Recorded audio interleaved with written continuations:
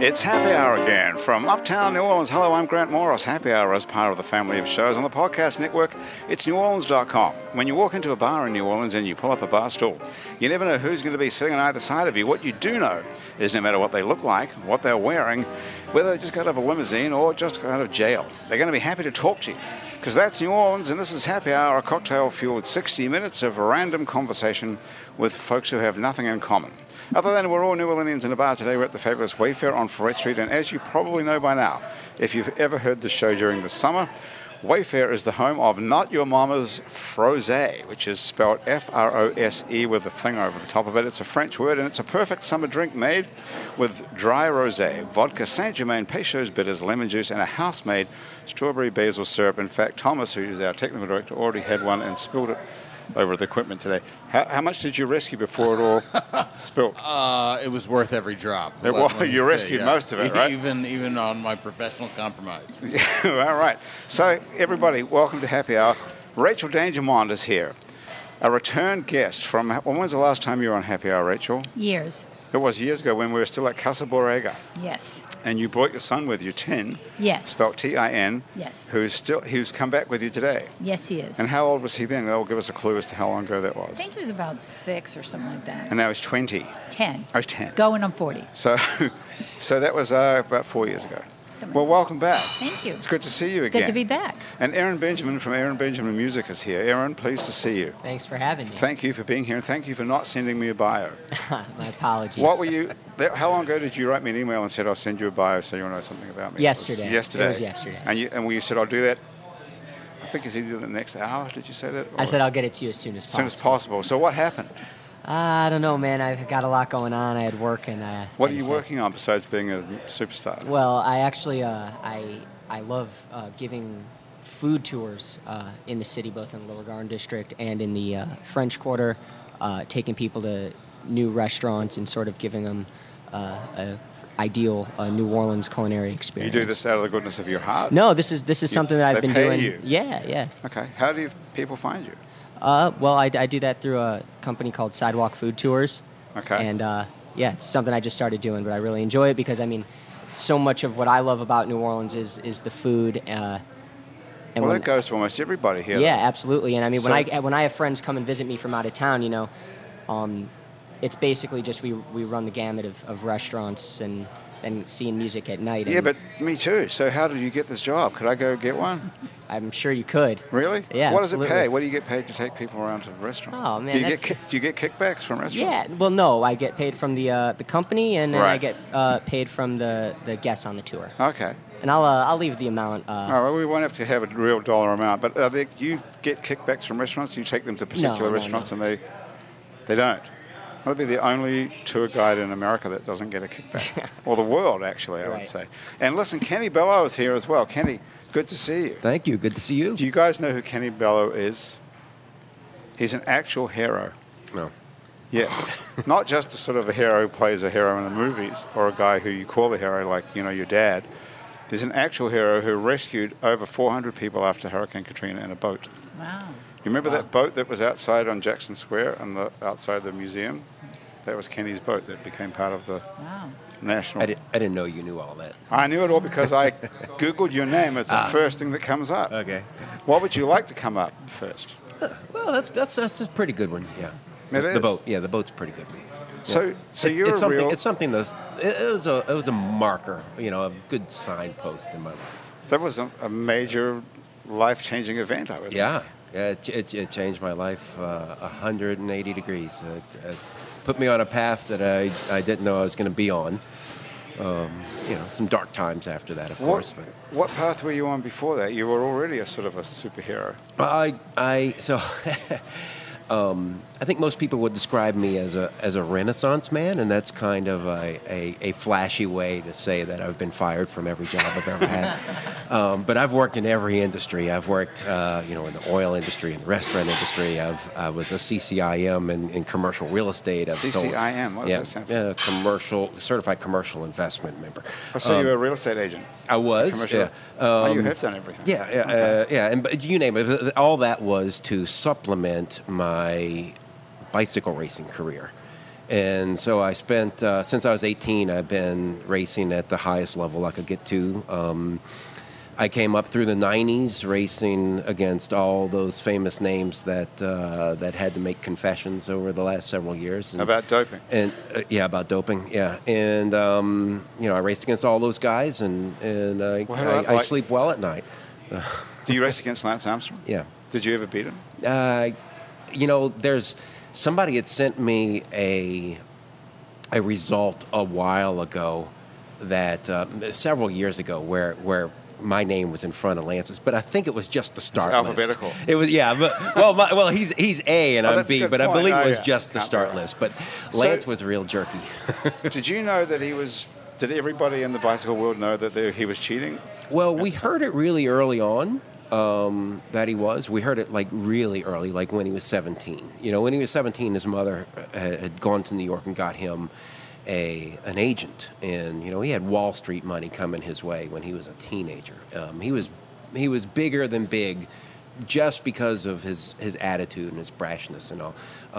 Anyway, he had, from all his confessions and all that, we've learned a lot more.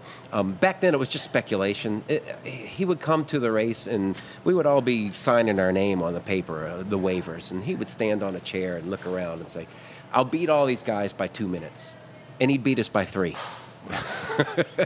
And he would do that, as we were registered. And you thought that was just confidence at the time, or? Well, I didn't like him. I didn't like him because of it. Did anyone like him? Not really. No, he was. He was always like that. It was. You heard a lot of from his teammates. You heard a lot. Well, he's an asshole, but he's my asshole. Right. And a lot of teams had somebody like that. And what sort of teams are you on this thing? Is it like? I was on a regional team here based in Mississippi and Louisiana called Herring Gas.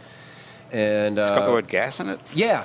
Herring gas. Herring gas. Yeah, herring, like the bird. And is this a gas company? A gas company, and it was a marketing scheme for this company to just have their name out there. Bicycle racing, it was very innocent back then. It was very grassroots. And did Herring Gas pay you, or did you have to? The team, Herring Gas paid the team, and then the team paid for pretty much everything. Would you say you would have made more money than a food tour guide? Or about the same? I do. One of the many things of being a Renaissance man, I do bicycle tours. You do? Yeah. Have you come across the bicycle tours, Aaron? Well, I see the pedicabs all the time. Yeah. I have friends that do or used to be pedicabs. It's a pretty. Well, that would be a bit of a come down from being an my international tours, cycling champion to a pedicab. My tours. So I've had one time one of the big river boats. This group had rented out an entire paddle wheeler. The American Queen, maybe. Okay, Creole Queen. The Creole Queen. They came down from Memphis, and so we met them. My wife and I met them at the dock, and we had 200 tandems, so 400 people on a Monday morning at 8 a.m. And we no police protection or anything. We brought them down to the ninth ward, and that? Yeah. Where did you find 200 tandems? I didn't. They found me. They said, "We're coming to New Orleans, and we'd like somebody." And they just Googled New Orleans cyclists, and my name popped up. And the guy asked me, "Hey, can you give us a tour?" And I said, "Sure." Wow. So I took them on a little quick Katrina tour, but it was 400 people on 200 bikes, and it was chaos. That's interesting because that's the same number of people you rescued allegedly from. Oh yeah. One for each. And. Yeah. 4 is my lucky number. 4 is your lucky number? Oh, yeah? Really? Well, how'd you come to 4, Rachel? I don't know. It just came to me. How did it come to you, though? Were you born on the 4th, or? No, I was actually born on the 2nd. So double. Double, my birthday. 2nd of what? Yeah. May. 2nd of May, okay. I'm a Jazz Fest baby. There you go. So how did you get 4 as a lucky number? I don't know. It's always just stuck with me. It's my lucky number. And does it work? If I make it work, yeah. Okay. I have to make it work. How do you make luck work? Because that would be a handy thing to know. I think that you look for an opportunity and you say, wow, that's a 4. And 4 is my lucky number. So this works. Okay. Right? Yeah. So it's selective, is what you're It's saying. selective luck, really, yes. Right. It's not really working. So I see you have a Booker Fest T-shirt on, Absolutely. which is awesome, which has got Yeah. James Booker's face on it. Yeah. And you're the organizer of Booker Fest, as I understand it. Yeah. Since I last saw you years ago. 4 years ago? right? Okay, so That was the last time I saw you. I think Yeah, I thought true. I'd seen you on the street at one point. yes, it's true. Yeah. But other than that, Right, 4 years you've been ago. gone. Yeah. Remember, I was doing all sorts of stuff. I'm a You were writer. working for Mayor Landrieu. I was working for or Mayor something. Landrieu. I was doing a lot of facilitation It's hard around to race and remember equity. that Mayor Landrieu's name Yeah, even. right, Yeah, exactly. what were you doing for him? I was facilitating conversations in the community on race and equity. And I was writing a lot about race and equity and transracial parenting and stuff like that. All right. And then I, a year ago, went to Mississippi and bought an African-American landmark, an historic music venue. And I That's a opened, kind of sentence you don't hear that often. and it's one of the few standing buildings on the Mississippi Blues Trail. And What's it called? The 100 Men Hall. 100 Man Hall. That's a sort of a weird sentence. I went to Mississippi and bought an African American landmark. Well, first of all, why did you go to Mississippi in the first place? Well, I was going to Bay St. Louis a lot because a friend of mine had a house there. And he would say, why don't you intend to go use the house this weekend? I'm not using it. You know, you have to go to the beach. So we'd do that. And then I had writers groups meeting at my house. And so I'd bring the writers over there and we'd do writers So you retreats. take a bunch of writers to this guy's house. Yeah. His beach house in Mississippi. That's a nice, Yeah. nice thing to So it do. was fun. And so then do I you think thought, of the beach there? I said, I So- want to live here. And so I called my You friend did? and she said, of course you want to live there. It's the beach. Everyone wants to live on the beach, but that's not real life. And I said, no, I really want to live here. And I wanted to do writers' workshops, and a friend sent me the link to this blues hall that was for sale. And so I walked in one day, and I said, this is what I want to do. And so I bought it, but I had no idea what was going on with that place. Did you have a commercial real estate agent like Kenny hook you up? I didn't. I had a friend, and he didn't believe what I was doing. He just thought, okay, Rachel, wants to do this. And, Seems like a crazy thing to do. It was a and probably crazy- not a good investment, was it? Right, none of that. But it has been the greatest adventure of my life. It brings all of my skills together. So I have a writer's workshop once a month, and then I run the nonprofit that was started in 1895 associated with the hall. So, and we do music events, and we do community events, and we have everything. So Nothing sounds more boring than a writer's workshop. Oh, please. What It is that? not. When What- you what have happens? it's a memoir writing workshop, right? So you come in and you spill your darkest secrets, and suddenly I What? know a grant that I never knew before Why would anyone do that? because you're just compelled to. It's like AA or something. It's better than AA. What goes on? So people get up and say, "My name's Grant. I'm a writer," and then No. And I tell you- I kind of like kind of massage the crowd, and then I give you a topic, and then you go write on it, and then we all come back and we read what we wrote. this is on the and same be day, on the surprised. same night. At the same time, Right. So you say we will get there. What time of the day is this happening? 1 to 5 every fourth Saturday. 1 to 5 in the afternoon. Yes. Okay. So I get there 1 o'clock, and you say today's subject is what was last week's subject? For example? Change. Change. Mm-hmm. Okay. So how many people would be there? Say all of us. All of y'all would be here. Okay. I'm also Okay, a and- writer. All right, You're a and writer as so- well. What do you write, Kenny? So about my Katrina story, I'm, well into the manuscript for a book, but it's the story was so depressing, I just kept putting it down. So, but yeah, I could use somebody like you. But no, so Kenny, you'd show up, and I'd say we're going to write about change. You'd spend an hour just writing, stream of consciousness. You'd come back and read what you wrote, and you would surprise yourself about what you were talking about. Maybe your Katrina stuff would be coming up. Maybe it'd be something that just happened. Who knows? Okay. Yeah. And then what happens? We read what we've written, and then Okay. we write again, and we do it again. Yeah, it's great. So Easy. everyone reads how many people are going to this thing? I only let 10 people come to the class at a time. So there's 10 people. Right. And everyone reads what they wrote. And then is it published ever? It could be. I mean, I published. I wrote a continuous series of essays called "I Didn't Know How to Be the Mother of a Black Son." Well, yeah, that was a blog I remember reading. That wasn't a blog. I had wasn't. a It was a blog, different but that was a series of essays that I wrote that became one essay, and that was through this kind of writing. Okay. It's just it's like going to exercise class. You're just working that muscle, working it, and so then when you go home and you're working on your book, you're like, whoa, something came up in that, and I can use that. So are these people who are all living in Mississippi and Bay St. Louis? No, there's people from New come from Orleans. all over. Right. Mm-hmm. So people come from New Orleans especially for this. Yeah, or any of the events that we have. What else do you do? He's like, What else do we do? Is it like okay, music? Is it a music venue? Okay, so the 100-Man Hall is like I said, it's a landmark. And so we run I run it through a nonprofit, right? And so we continue the sacred act of presenting live music because we had in our hall James Brown, Ray Charles, Etta James, B.B. King, Guitar Slim, Sam Cooke, Ernie Cato, Professor Longhair, and none other than James Booker. And we had Irma Thomas, Deacon John, lots of, we were, let me put it like this. They built the hall because they were a benevolent association in the African American community in 1895. As you know, there was Jim Crow and segregation, and they created an organization, a nonprofit, to take care of their own. So they had a self-insurance for medical and burial reasons, and they started having picnics and giving performances to raise money for their kitty.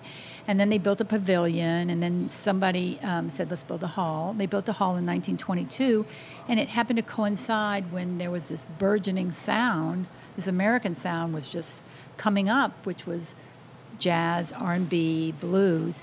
And in Bay St. Louis, it was jump blues, which was much more associated with New Orleans sound than the Delta or Hill Country blues. What was the racial divide like? It was in Bay St. black. Louis? Were there lots of black people or hardly any black people? No, there was a good amount of black people. It was a majority white, but there was a lot of black people in there. I mean, obviously Camille and Katrina has hurt that population like everywhere else. So back in this is 1922. Mm-hmm. So you couldn't go to, there was separate black and white. Right. All of the people who came So to if the you 100-Man wanted to- Hall could not go to a white establishment. They couldn't eat in a white restaurant. Okay, They so couldn't get insurance if you were a from white black company. artist, could you play at a white establishment? No, you cannot. So no white people ever saw black musicians? Hardly ever. Ever? Hardly ever. There were a few white people that came to the hall. That's very rare. A lot of white people in Bay St. Louis didn't even know the 100-Man Hall was there, even though it's right in the historic district. They didn't even understand what was going on. So question, Yeah. is this venue part of like the Chitlin circuit? Yes, it is. Okay. It's on the Chitlin circuit, yeah. Cool. Is it kind of like, Thomas. is reminiscent to me of the Dewdrop Inn here in New Absolutely, Orleans? right. Well, actually, what happened was, we were getting these travelers, these black musicians traveling through the South, but as New Orleans became to be more of a hub, at the Dewdrop Inn, the guy would come out and he'd go, okay, I need a drummer, I need a bass player, and I need a guitar player. I need y'all to get to the 100-Man Hall for 10 o'clock. You got a show tonight. And so we were on that same circuit. And actually, when the big acts would play New Orleans, they'd come over and they got very popular for their Monday dances. But it was more than that. It was like the Dewdrop Inn, right? A music venue, seeing incomparable musical genius there, right? Hotel. Right. But it was more than that. It became an energy center for black life in that area. If you were black, you went there for all of your entertainment, for your social life, for your community activism, for everything. So if I'm like a 10-year-old kid, I'd walk in there and I'd see my parents, my grandparents. I hear all sorts of stories. I go through town and somebody at a grocery store will say, oh my God, I climbed in through the men's bathroom back there because I wasn't allowed in. I was too young. And I heard Etta James, or, I came in under my brother's legs. And, everybody was they were clamoring to get in. So it was a very... Are you the first white person to have owned this? No. In 1982, the organization called the 100 Members Debating Benevolent Association, which is the name of the nonprofit these men started in 1894. That nonprofit went until 1982, and they sold it for the first time. It changed from black to white hands, and it was bought by the Disabled Veterans of America, and they did bingo and all sorts of stuff like that. And then a couple from Georgia bought it, and they were going to make an art gallery out of it. And then Katrina hit, and there was a right of entry where FEMA could tear it down. There happened to be a California couple living there, and he was a musician and a historical renovator, and he freaked out when he saw that they were going to destroy it. And he called the Georgia couple and asked if he could buy it from them. And when he did, they found out from the state that nonprofit originally started in 1894 was in existence, in good standing. So it was a 501c3, and that's what runs the hall today. It was crazy. What a wacky story. It's a wacky story. So do you actually own the property? Yes, I do. I live in it. Live there? The last Oh, my couple who did this, they got it and they renovated it. They opened it in 2012. Deacon John came out for the opening, and they built on a 2-bedroom apartment to the back of the hall. And so that's how I was able to sell my house here in New Orleans, and my son and I moved there. You live in Mississippi now. Live in Okay. Mississippi, yeah. Do you book white musicians or only black musicians? I do both. You do both? Mm-hmm. Any And we chance have- you could book Aaron Benjamin? Sure. Would you I like? do. Would you like to hear him play something Absolutely. as an Let's audition? I'd love to. Let's hear it. Yeah. What do you let's hear think? it. You could do an audition now. Yeah. I'm going to go get a beer. You want to get a beer? Yeah. Do they actually, bring me maybe one, or? Yeah. Jill can get you a beer. Our photographer I don't know. doubles as a waitress. I think I'm going to take off my headphones for this. Okay. So listen, Aaron, tell us something, because if people don't know who you are, Yeah. how would you describe your music? I've got my description. What's yours? I would say it's a combination of a lot of influences pre and post moving to New Orleans. Okay. So growing up, it was hugely influenced by classic rock and roll and also Motown. I'm from Detroit, and so hugely influenced by Stevie Wonder and Michael Jackson, but also equally influenced by Zeppelin and The Who and the Stones. I sort of did grow up on New Orleans music in a way, but not really identifying it with New Orleans so much as just music that my dad introduced me to. So like the Meters and the Neville Brothers.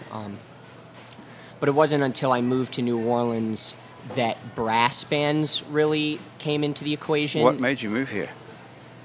Well, I was deciding where to go to school. Okay. Is the situation that I was in, and I was basically choosing between the University of Michigan and Tulane. Was it food-based at that point? It was not food. Nothing. Well, it kind of partially was. I mean, just my entire experience in New Orleans just blew me away. And I Had actually, you been here before you moved here? well, I had visited with my dad, Okay.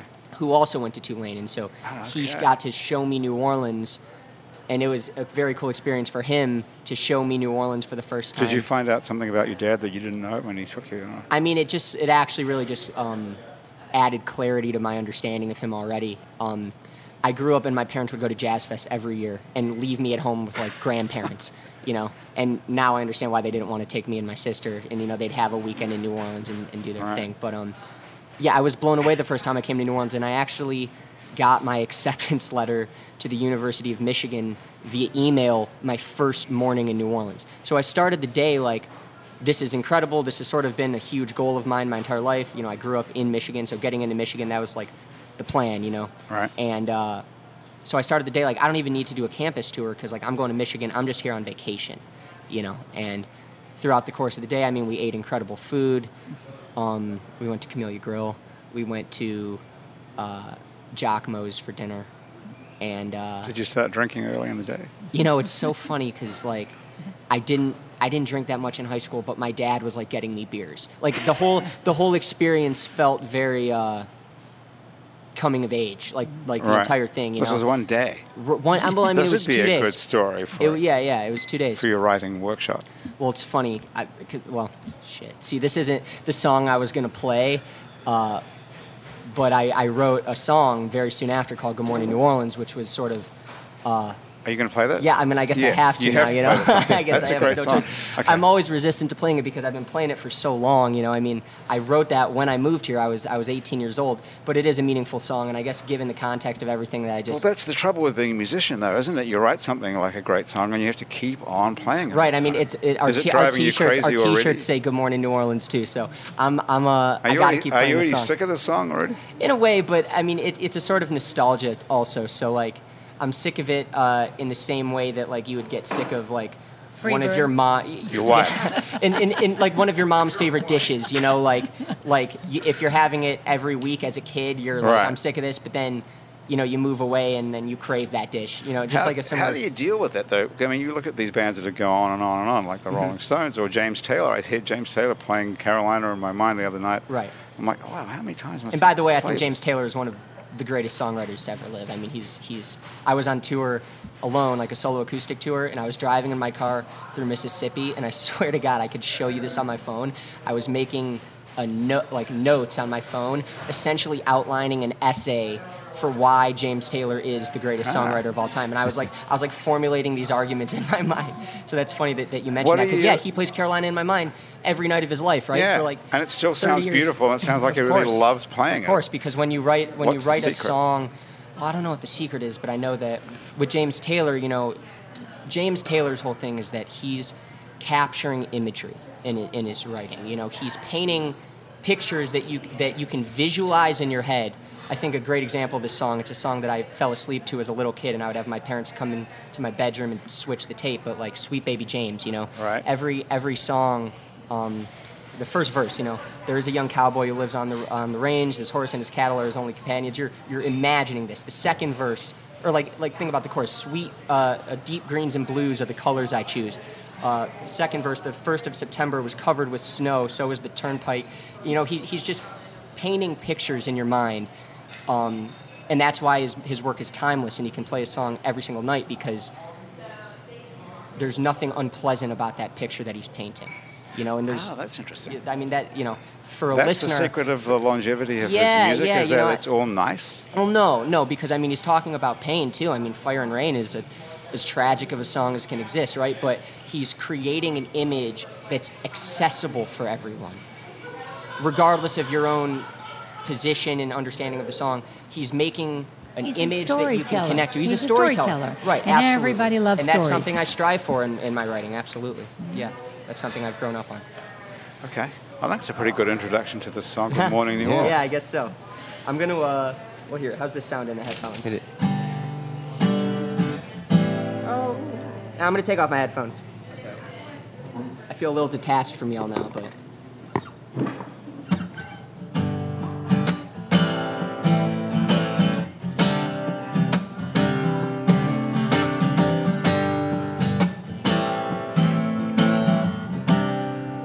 Oh, yeah, I've been thinking a lot about what I want and what I got. You know, the world's been real good to me so far. But to say that I'm satisfied ain't right. When I'm lying awake in the middle of the night, I see myself waking up in a town where I can change the world with this guitar. So good morning, New Orleans. The sun is smiling on your face. Would you mind saying a little place for me? I don't know it, but I can feel it in my bones. This Crescent City is the place I gotta be, so set me free. Hey, hey, what's that you say? Gonna put me on an airplane and fly far away another day. Think about the life I left behind. Yeah, when I touch down, I'm gonna head downtown and introduce me to the streets that are all mine now, and hear the sound of a city's heart that beats. Oh, in perfect time, good morning, New Orleans. The sun is smiling on your face. Would you mind stay a little place for me? I don't know it, but I can feel it in my bones. This Crescent City is the place I gotta be, so set me free. Say that New York is the center of it all. Say Los Angeles is where the dreamers are. Say Detroit is where your heart and soul belong. Give me 2 days in this city, and I'll give you a song called Good Morning, New Orleans. The sun is smiling on your face. Would you mind saving a little place for me? Whoa, I don't know it, but I can feel it in my bones. This Crescent City is the place I gotta be, so set me free. Good morning, New Orleans. Or should I say good night? 'Cause when the sun goes down on that street downtown, oh, everything's alright. Yeah, good morning, New Orleans. The sun is smiling on your face. Would you mind saving a little place for me? Whoa, I don't know it, feel it in my bones. This Crescent City is the place I gotta be. So set me free, New Orleans. Wanna set me free. Oh, yeah. Okay. Now, tell me you weren't shocked when he started singing that. I was shocked. 'Cause I Really, didn't hear the really voice enjoyed before. that. That's That was beautiful. really good. Beautiful. Thanks. You weren't expecting that. No, Yeah, I no, was. we're not That was expecting. really good. Not that I wasn't not expecting. I literally just- came in here today. I'm like, I'm gonna play any song other than Any Good song Morning. like that? Yeah. Well, thank you for that. Jinx. That was No, you're welcome. a love letter to New Orleans. That was Absolutely, really absolutely, good. and that's Not only is it a great song, but It's you. bold. Here's Graham DePonte. Hi. It's really bold to write a song about New Orleans, Yeah. you know, because it can Right. be such a cliche. You know what's Yeah, funny is that's I such a wrote the great song before I realized that it would be bold to write a song about me. I mean, That's I good. was on an airplane writing the lyrics in my phone, you know. And the song is, I mean, it's like, So was Yeah, that's Cardi why it's B. hard to Cardi play. B wrote. You have a girlfriend? no, I do not. That's how you get one. Right there. Not only is it a beautiful song, but you have a beautiful voice. You do. Yeah, You it's- have That's a the very shocking beautiful voice. part of the Thanks. whole equation, isn't And it? I mean, bear in mind, you know, like all these songs, and that's like sort of the pre and post New Orleans thing, like moving here, is that I write all these songs alone on my bed, but I play with an 8-9 piece band. Right, you know, there's so- horns and yeah, there's that's- horns, and it's a whole it's- different thing. It's a rock band. It's a super high energy show, and we're playing tonight. Tonight is the last night of our residency at the Maple Leaf in August. Oh, great. So tonight's going to be the full band. We got horns. Our trumpet player plays with Chawa, who's been having a really great summer touring all over Chawa the is country. great. Got Rob Kellner playing keys. He's the keyboardist in Miss Mojo. What time's this gig if we happen to? It starts at 10 o'clock. We have a really great opener. You going to take a nap between now and then, or are you Nah, I just don't going to go think straight so. through? I don't think so. Are you a nap person? He just woke Oh, up. I'm totally a nap person, but I'm gonna have to. I would have to run home and slept till 3. grab all my stuff, get it in my car, and get to the Maple. Hey, Leaf. listen, we're going to take a very, very quick break do here. it. And when we come back, I want to ask you this question. Kenny, I got this bio of yours here, and this is the sentence. Kenny retired from a bicycle racing after a serious crash in 2015 and immediately took up acting. Okay, how about that for a sentence? So we'll be right back in just a moment. And we're back on Happy Hour with Rachel Dangermond, Aaron Benjamin, and Kenny Bellau. And before the break, Kenny, I said I was going to come back and make you explain this sentence, which was Kenny retired from bicycle racing after a serious crash in 2015 and immediately took up acting, which is a strange decision. First of all, tell us about the crash. One more mark on the bedpost of jobs that I've had. in Yeah, acting, but tell us about the crash. What happened? That sounds spectacular. So there's cycling is a tough man sport. Like there's a meme on the internet where you've got these soccer players who almost get hit and they fall down and flop around, and and they say, "Oh, I'm hurt," Like faking and but the soccer player is saying, Spraying "Oh, I'm cold hurt," stuff. and then in cycling, the guy has crashed. He's fallen into a barbed wire fence. He's broken his collarbone, and he gets back on his bike and says, "I'm not hurt."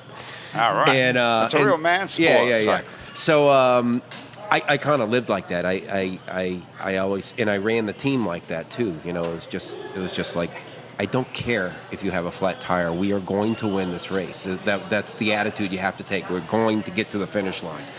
And That's why we have steroids. well, so I'm getting in the twilight of my years in racing. I'm in my 40s. The last big race I did, they introduced me as the oldest rider in the race by 10 years. Wow. And but this was a big local race here. It was up in St. Francisville. It's called Rouge Roubaix. And my teammate, he rides up next to me and he says, "Hey man, you're working too hard at the front. Let's come to the back. Come sit in the draft for a little bit." And we're working our way to the back, and I hit a pothole that I didn't see. My handlebars cracked, and I just landed, face first onto the asphalt with a friend of mine piling on top of me. Anyway, in 30 years of racing, I'd never broken a bone. I had a bunch of crashes. I'd never broken a bone, but that crash, I'd broken 2 or 3 bones in my hand and separated my labrum in my shoulder, and the guy who landed on top of me hit me in the shoulder blade, so he broke my shoulder blade in 2 places.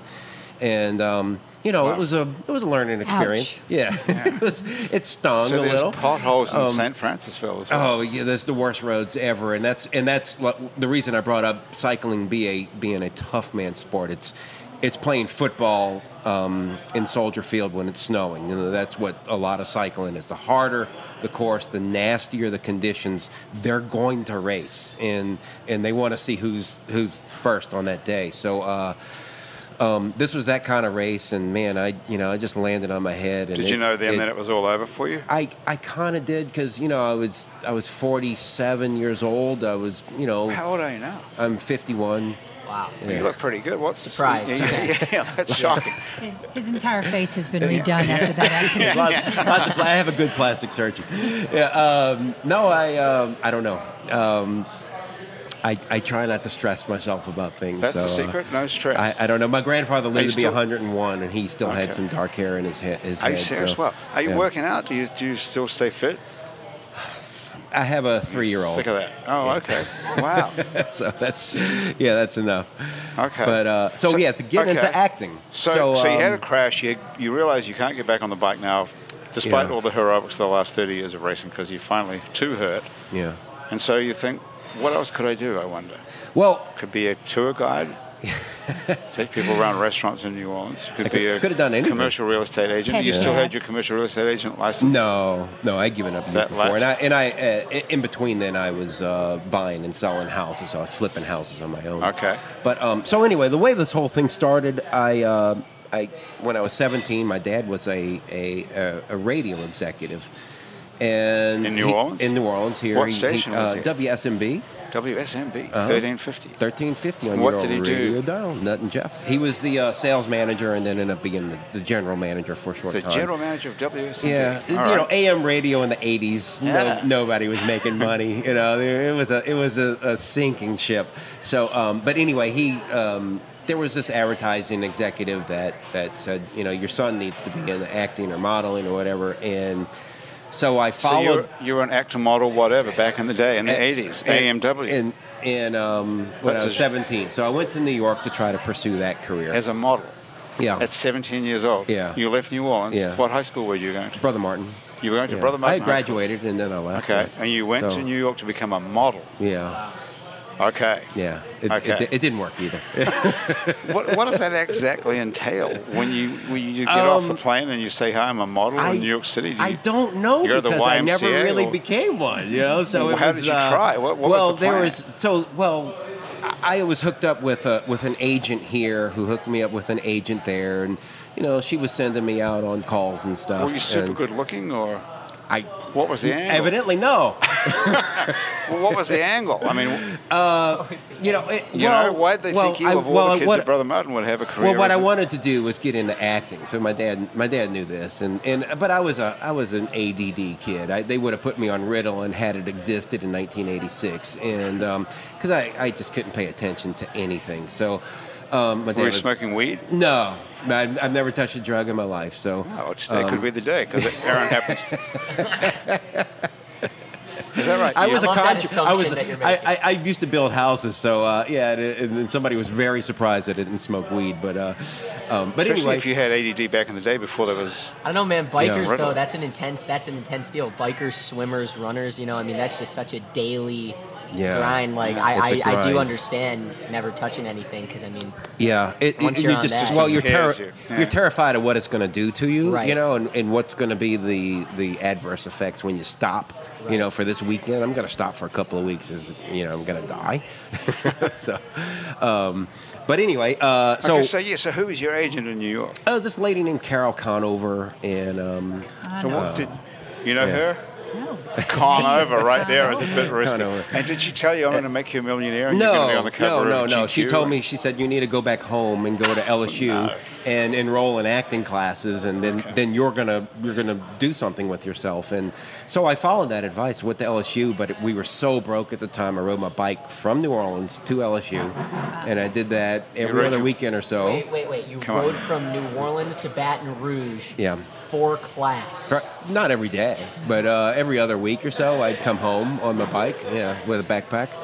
I remember the half-mile ride from my 2-lane apartment to Newcomb Hall feeling like a marathon on Monday mornings. Yeah. That was because you It's an hour and a half You were drive. How preserving long your of a bike? voice, right? How long of a bike ride is where that? we lived an hour in, and a half drive? Where we lived in, we lived in New Orleans East, so it was about 125, 130 miles. Holy shit. Yeah, something like that.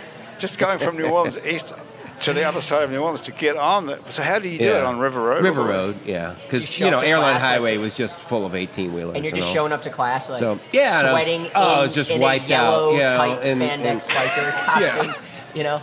And in awful condition too, just hungry, dehydrated, How long would this trip take? unable to pay attention. Oh, 135 miles by yourself is a good 7 or 8 hours. It's all day.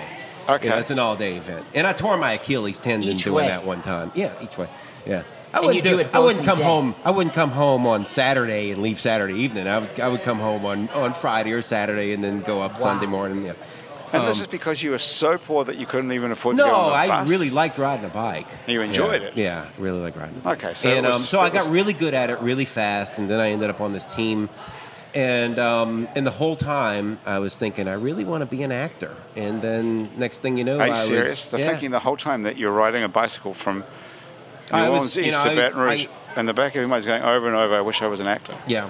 And then I ended up in Europe racing over there, and then I'm I ended still up on thinking, I wish I was an actor all the whole time. Yeah. And then I was pedals on- are going around and around and around instead of thinking, yes, I know I can. You're thinking, I want to be an actor.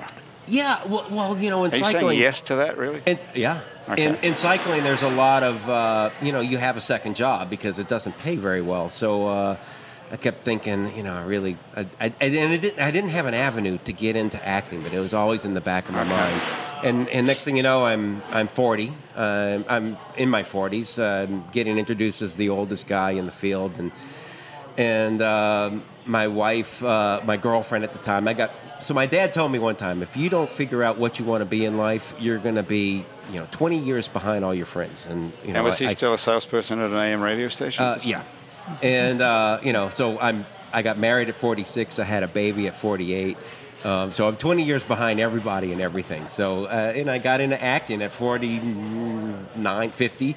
And How did you break into acting at 50 years old? Most people are getting out at 50 saying there's no roles because I'm too old. My lovely and brilliant wife is she's a heck of a salesperson herself. She's an accountant, and one of her clients is an acting coach, Armando LeDuc, and he's a brilliant guy. He could quote stuff out of books you've never heard of, and just run the whole paragraph, And so I started taking his acting classes, and just getting beaten down by him, every week. Okay. And acting coaches are rough because they dig. I mean, they're worse than a psychiatrist. I mean, they really. They're trying to make you feel bad, or trying to make you get in touch with your they're emotions. trying to make you get in touch. And from him, he got me in touch with this young, smart director named Paul Dale, who put me in a commercial, and then I was in a couple other commercials. What commercial were you in? The Bobby Heberts commercial. I say Bobby Heberts. If when it's my night to cook, I go to Bobby Heberts. So I poured on the New Orleans accent. Something my dad hated. He hated the New Orleans accent. So are you the voice on the radio ads too? I'm not sure. I haven't heard a radio ad. Okay. I might be. Do you get residuals for this? No. No, you just get paid one time to go and do the thing. Oh, yeah. This is Well, New you've been Orleans. ripped off We're there. talking about Do you have an residuals. agent now? There's no New Orleans. There's Really? no residuals in New Orleans. Okay. No. Not for anything. Okay, so hardly. so you were doing a commercial. You did this commercial for Bobby Heberts, which is what exactly? A restaurant? Yeah, it's a Cajun Bobby Cannon. a Cajun Cannon, All right. exactly. Yeah. Okay. And then the director of that commercial, about a year later, he writes me and says, "Man, I wrote this movie and with you in mind as the lead." I said, "Well, what's the lead?" He goes, "Well, he's kind of like a 50-year-old loser." I'm like, "Excuse me." Nice. It's a double-edged sword there. Yeah, okay. So I didn't someone- have to audition or anything for it. He so, wrote a movie for you on the basis of one commercial you did I for guess him. so. He said Okay. you're perfect for this. I don't want to find anybody else. You're the one I want. And I've never heard that from a woman. And were you nervous when someone told you finally your dream could come true and you could be an actor in a movie? I wasn't nervous at all until our first scene. We filmed a lot of this in Slim Goodies at night. And It's a diner on Magazine Street. yeah. So this is a young actor. He's in his 20s. A young director. He's in his 20s. But he hired like serious hitters for actors. And these actors came in with their A game, and the first scene I watched, I was like, I am out of my league. I don't know what I'm doing here. I had to call my buddy Armando, the coach, and he's like, you got this, you're okay, you're gonna be okay, dude. It's gonna be okay. And so was it okay? In fact? It was okay. Yeah, this was a tough role because this is a movie with no dialogue in it. Wow. It's got no dialogue in it. It's got no words in it. It's we should try doing somewhat a podcast artsy. like Yeah, there's no dialogue at all. You just have to. So we're hum. telling the Mime. story, almost miming. Yeah, but it's Dog Day Afternoon in a diner. I'm the bad guy. I shoot up everybody. But so the acting is all in your face. It's all. So Okay. I can't Is ask. this a Did feature-length? I do that line wrong? Did Is I this a say something feature-length wrong? movie? Yeah, it's. So you don't have to 59 remember minutes any long. lines. You just show up and Kill people. Yeah, I Just- showed up and killed people. do yeah. you slit anyone's throat or I do. shoot him in the I do. oh, nice. Actually, I do. Yeah, Okay. yeah. A police officer. Yeah. What I'm the baddest of the bad guys. What so. an interesting decision to write a screenplay with no dialogue. Someone What was he told Paul thinking? Dale that they didn't like his last movie because of the dialogue. So he said, "I'll There's- fix you." Ah. Anyway, we're sitting. We got his own back. Okay. We're sitting at 4 stars on Amazon. And, Are you kidding? Okay, so can we watch this? Yeah, you can watch it now. It's What's called it- Fast Food and Cigarettes. It's on Fast Amazon. food, write that down. And Rachel, iTunes. fast food and cigarettes. And Paul Dale, Okay. this is Here it is, right. this is a showcase for Paul. Paul Okay. was and a you, by one-man the sound show. of it, if you're the star of this movie, Well, I hope so. and you don't get to have to speak at all.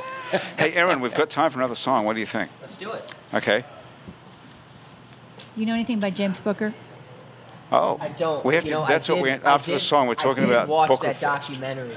You did. You're the Bar You Up Maharaja? Yeah. We're showing that Friday night for Booker Fest. That's how we're starting Booker It's Fest. such an amazing, Isn't well it? done Lily Keever film. is so Hey, hang fabulous. on. Booker Fest is this coming weekend. It's Friday. Okay, so We're let's opening on just Friday. actually mention the date for anyone who happens to be listening to this Yeah. So before. Okay, Friday, August 30th starts Booker Fest. But first, I hate to say this, but this is Friday, August 30th, 2019. If you happen to be Sorry, listening to this in the future, 2019. somewhere you've missed it. But come to Bay St. Louis. First thing you're going to do is you're going to hit Smith & Lens. They have a gallery show of women of color. Then you're going to walk over to the hall and you're going to see Bayou Maharaja. And we're going to be making po' boys. Chef Chris with the smoking oyster is going to do that. And that begins Booker Fest, which the big thing, too, not only is it James Booker that we're honoring. He grew up in Bay St. Louis.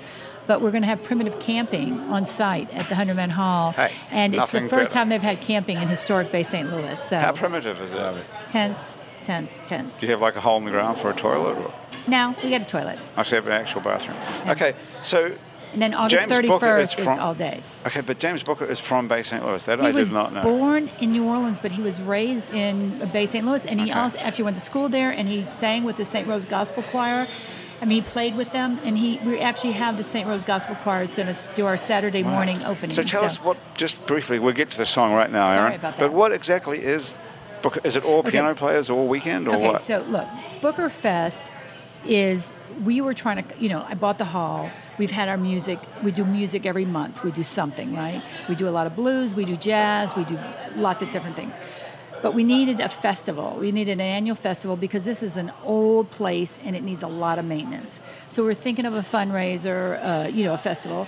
And James Booker just rolled off the tongue because he's like, what musical genius, Well, they must be the most famous musicians to come out of Bay St. Louis, I would imagine. Well, I mean, Is there anyone is even here. close? I think that. Well, I really think that he's the most underrated musical genius there is. I mean, there's not a lot of people who know James Booker. Isn't that crazy? Don't Well, you there find are that? in New Orleans, there it's for sure. I don't know Yeah, about but I mean, outside it's of here. it's surprising. But anyway, so it's all about Booker. I mean, that's what we're doing. So we'll start with the Bayou Maharaja. We'll be screening the Lily movie, Keever's documentary. right. Then the next day we'll have the gospel choir in the morning, and they're going to do a tribute to James Booker. But there are also going to be some people who were in the choir when he was in the choir, and they'll be talking about that. And then we have Ellis Anderson, who's the publisher of Shoefly Magazine and French Quarter Journal. She's reading an essay because she used to work with him at the Toulouse Theater. And then we have another reading, and then the best part is this sublime piano tribute by Tom McDermott and Josh Paxton. wow. They're going to do a whole Booker tribute. Wow, But we're that's very ending the evening with Alexi Marti and 3 other fabulous musicians, and we're going to have a Cuban dance party. So is that all Booker? Wow. No, Not really. we're going off road. We got some primitive camping. We got a Cuban dance party, Cuban sandwiches. You know, we're just going to have some fun. So this is you've put this whole thing together. So Yes. you're now Me a sort and a of bunch of my promotions volunteers. director or something. You know what? I'm a one woman Promoter. band. I got the harmonica, Right. I got the guitar, I'm hitting the thing, hit the cymbal. Yeah. So this is a real life-changing. It's thing for you. It's the most fun in the world. But you know, I don't do this by myself. I have some like incredible people who work with me. I mean, and they are like everybody is more. Everybody who works with me as a volunteers. They are multi-talented Renaissance man, as you said. So you've got everybody whipped into shape up there. The guy who runs my sound just did my kitchen.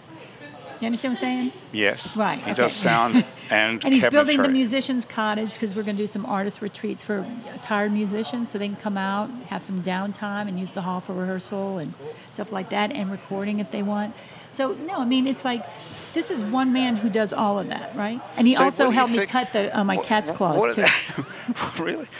Right. That's a Renaissance man. Yeah. So you think this Scott. is some sort of a calling that you've had here? Oh, absolutely. No, it was Where do you think it came Grant, from? Grant. When I walked through the door to go look at this hall, like a friend sent me this link. This is where you should do your writer's workshop. This blues hall says for sale. And I thought, why would I want a blues hall? I walked through the door, and it was like, whoa. So what's your explanation for that? Because the ancestors wanted me there. Do you think this comes from sort of another dimension or what? Because it calls up every piece of me. You know what I Right. mean? It's like everything. You know, I'm calling all my New Orleans friends who are musicians to come play there. You know, I've done events before. You know, I've got my writer's workshop. I also did a lot of work on race and reconciliation and equity here in the city. So I do, you know, we do a Kwanzaa lighting. We hosted the Martin Luther King commemorative banquet. We did selfies with Black Santa. So it's just about, you know, it's and not only that, but I do a happy and gay hour. So it's like, you know, You got it all going on. I got it all going on. And We what do do they the think best of you? drag brunches. They're like you have amazing. drag brunch as well. Yeah. And what's the perception of you in Bay St. Louis then, as a white woman who owns this historic African American? I have to say Do that they I've think been. you're crazy and weird or what? I hope so. I hope they do. Yes, Grant. What is the perception of you? Are you this crazy Let me- person who's I'm come gonna- from New Orleans? I'm going to give you one example. I was talking to a friend of mine at the 7-Eleven or whatever, the Shell station. This guy drives up in a red Mercedes, pulls up and he's getting gas. He goes, I want to talk to you. I want to talk to you. Comes walking over, African-American man. He says, there's some people here who think that you, as a white woman, shouldn't have that hall. But I'm telling you, God sent you. God sent you, and that's who it is. You're the one supposed to be in that hall. I said, thank you. We hugged and kissed, and that's pretty much been the way it's been. Okay? So there are people who think it's crazy, and there are I people. don't know and those there are people on people. your side. Well, that- yeah, I mean, like saying no another one's- word. He was telling me I hadn't heard myself, but certainly, look, this is a place that was built by and for the black community. So, should a white person be owning it? I don't really think so. well, the right white person. Right, and so it's like an evolved right person, enlightened. I don't You know, seem to whatever. you seem to be the right person. Well, yeah, for now, but I mean, If not you, who? Exactly, right? And so, and that's the thing. So, anyway, let's go. I want to hear your music, your Okay. beautiful voice again. You want some like Yeah, something calm or something rock and roll? What do you feel like? What showcases your voice? We have to get out of here in a minute. All right, so let's what do would a be rock something and roll. good to go Rock out and with? Imagine Okay. this. Imagine this with an 8-piece band. That's what'll be happening tonight at the Okay. Maple. Take these headphones off. All right.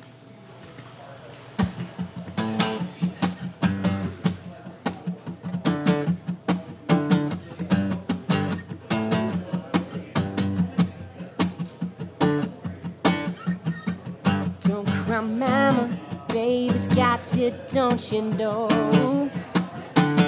Your daddy's gone, your brother left a while ago.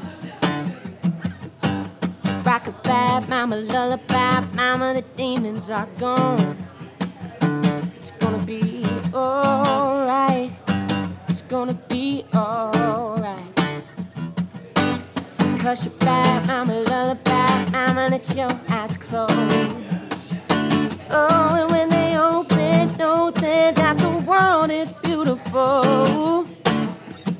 Yeah, rock-a-bye, mama, I'ma need to hit the road. This life's so long, this life's so long. 944 miles and everything's alright. I'ma drive until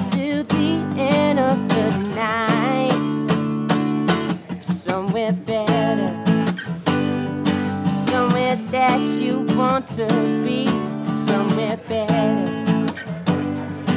Where you were when you met me don't get much better. Oh no, got everything you need. I can sell you, guarantee that don't get better than this. Don't cry, mama, baby's got you, don't you know? It's been a year since you first left me on my own. Whoa, yeah, rock-a-bye, my lullaby, my mother, demons are gone. It's gonna be alright. It's gonna be alright. Yeah. Every day, mama, no, mama, I'ma be doing just fine. Yeah, I got a room with a view and a view that everything will turn out right. Rock-a-bye, mama, you're gonna need to send a sign. In this life of mine, in this life of mine. 944 miles and everything's alright. I'm a driver to the end of the night. Alright, somewhere better, somewhere that you want to be, somewhere better. Where you were when you met me don't get much better. Oh no, got everything you need. I can tell you, guarantee. You got my heart tied of a million ways. I can't tell you where it's going.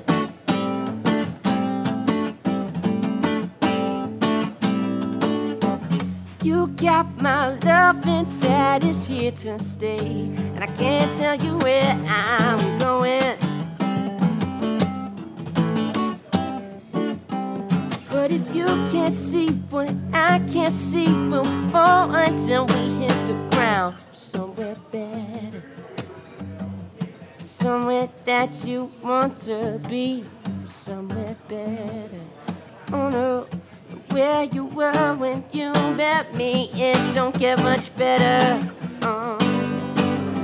Got everything you need, I can tell you, guarantee.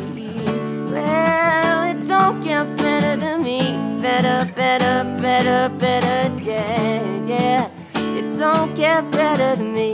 Better, better, better, better, yeah. It don't get much better, baby. Oh, you got everything you need. I can tell you, guarantee that it don't get better than this. Yes. Thanks, guys. Aaron Benjamin. That's is it able to? Can we steal this music anywhere, like off Spotify? Yeah. Or? Well, that song you can. That song hasn't been released yet. We're working on. I recorded that. Can I post that to my Yeah, Facebook page? Go ahead. Yeah. Okay. And Nice of you to ask. yeah. So there's one album that's out that was put. Sorry, I'll get a little closer. There was one album that was put out in September of 2017. It does have "Good Morning New Orleans," the first tune that we played. It's crazy because, I mean, the band has so much original material right now. We're playing 3 hours at the Maple Leaf tonight. Well, and, 3 hours. And is the band just called your name, Aaron Benjamin? Yeah, just Aaron Benjamin. And tonight we got a really great opener in Sari Jordan. She's a student at Tulane. She's a singer-songwriter, plays piano, gorgeous voice. And so she's going to be opening the show with a couple tunes, but then also singing some harmonies on the first set of our show because we're going to be playing 2 sets. Okay. Oh, wow. So you're going to have a big night tonight. Yeah, I'm looking forward to it. Thanks for coming down Thanks here so and much doing for having this me. afternoon. Thank you for having me. It's fantastic. So anyway, if we've missed you, we can find your music at Aaron Benjamin Music. Yep, Aaron Benjamin Music on .com. Instagram and Okay. Facebook. On Spotify, if you just search Aaron Benjamin, and that's how to find us. And we're going to be putting out a lot of stuff in the next year. So. Hey, before we go any further, I got to tell you about the Positive Vibrations Foundation, who create and encourage community through the development and preservation of the arts, music, culture, and heritage. who made today's show possible, along with Basics on Magazine Street near Jefferson Avenue, where they sell fine lingerie, and Basics Swim and Gym has a full range of fashion swimsuits and yoga workout clothes with style as well. And if you'd like to be a member of our Patreon family, you can go to patreon.com and search for It's New Orleans Happy Hour. And for as little as one single solitary dollar, you can be a member of our Happy Hour family and get exclusive stuff that other ordinary people can't get. Maybe we could post that video that you shot. I certainly will. That's a good idea. And thank you very much, you guys, for being here. So Booker Fest is this weekend at the 100 Men Hall in Bay St. Louis. That our website is the 100 Men Hall. THE100 The 100 Men Hall. Okay, we'll put a link to it on our Thank you. It's New Orleans Appreciate website page as well. Rachel Dangermond, thank you very much Thank for coming you for back. having me back. So It we'll was so see you fun. again in 2023. Yeah, maybe 4 months instead of 4 years. Okay, we'll go for a little bit quicker. And Aaron Benjamin from AaronBenjaminMusic.com. We'll see you again, I hope, soon. I'm so pleased to be able to introduce you to everybody because it's shockingly. This is great. Thank you for shocking how having good me. you I've are. been listening to the show, and I love what y'all are about. So. Well, great. It's Thanks for great having to me. have you. Thank you so much for being here. And Kenny Bellau, I guess we'll see you at the Academy Awards in the special section for non-dialogue speech. Or on Yeah. ESPN. Are you looking for more? Are you looking for more movie roles, or are you in more Absolutely. movies? Who or isn't? Yeah. What's going on? Do you? Yeah. Are you going to be in something So else? the same director has another role for me, Okay. leading. It's got dialogue. Yeah, this one has All dialogue. right. Yeah. Okay. Well, we look forward to seeing that. And Bellau, if you're looking for you, is spelled Bellau. Bellau. We're All right. 10 generations in Orleans Parish. 10? Yeah, 10. You're 10th generation New Orleans. So my great niece is 10th generation. I'm 8th. Wow. Okay. Well, that's a pretty good note to end on. Yeah. Thank you all for being here, everybody. That's been Happy Hour for another week. The producer of our show is Graham DePonte. Monique Pyle is our music producer, and April Stolf also helped out today. Christian Unruh is our music consultant. Thomas Walsh is our technical director, and Asher Griffith is our Facebook live feed director. And if you haven't seen this on Facebook, you can go and watch this entire thing by going to New Orleans Happy Hour Facebook page and see Asher's handiwork. This whole thing has been videoed. Our fact checker and social media connector is Andrew Searock. Our theme music was written by and is currently being played by Mitch Foreman. If you'd like to be on our show and you can sit upright for about 60 minutes while drinking alcohol, drop us a line. Our address is on our website, itsneworleans.com. You can also check out many other happy hours we've made before this one, as well as other shows we make around here, including Out to Lunch with Peter Raschuti, live from Commander's Palace, Louisiana Eats with Poppy Tucker, and our award-winning podcast about death, called Death the Podcast. You can find other great Louisiana podcasts as well at itsacadiana.com and itsbatonrouge.la. You can keep up with us on a bunch of time-sucking social media like Facebook, Twitter, and Instagram. On all of it, we're called It's New Orleans, and you can find photos from this show on itsneworleans.com and on our New Orleans Happy Hour Facebook page and on Instagram as well. These photos were taken today by Jill LaFleur, and you can find more of Jill's photos at lafleurphoto.com.